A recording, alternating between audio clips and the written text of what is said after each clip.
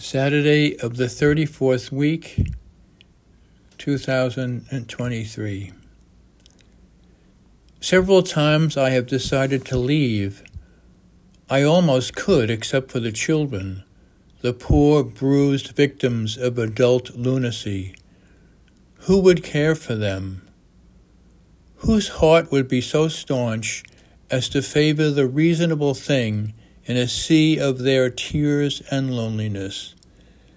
Not mine, dear friend, not mine.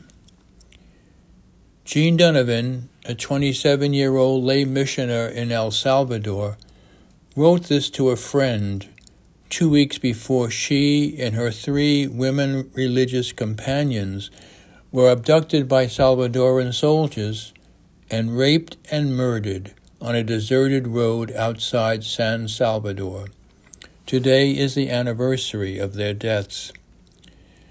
Just beginning to try to imagine what this horrific scene was like for them is very tough to do. Just minutes before the soldiers stepped into the road to block their minivan, they were probably laughing and enjoying stories about their recent experiences traveling and at the United States ambassador's home. But their whole lives were the preparation for this day, the last day of their lives, when they were assaulted by men intent only on evil.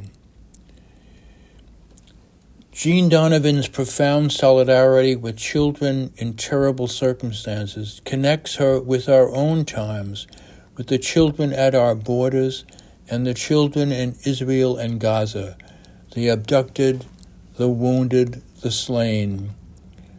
All of this confronts us with the power of darkness, not the darkness of God's purifying and uniting love, but the darkness that is so radically opposed to the inbreaking reign of God's justice and peace.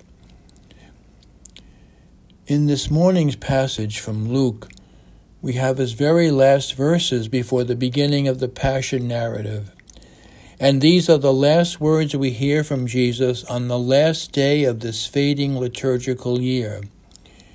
Jesus speaks of that day, that mysterious time when God will consummate all things, all the universe. Luke speaks of it as a kind of assault, but this assault is not violence inflicted on God's good creation, but the final assault on the powers of darkness, and it will spell their final overcoming, their final defeat. When Jean Donovan was killed on December 2nd, 1980, was that the death of that deep solidarity with oppressed children that marked her life in El Salvador? Or is it the case that her solidarity was an unmistakable expression of the presence of the risen Christ laboring in our world to bring about a new creation? So often the signs of Christ's presence seem vulnerable, seem at first glance to be no match for the powers of darkness. Just as on the cross, God's presence was so hidden in what Jesus was undergoing. Yet it was not thoroughly hidden. However vulnerable and indeed impotent it looked, Jesus' loving to the end was the indication that God was present and laboring and working to align our world with the reign of God that Jesus had preached in his ministry.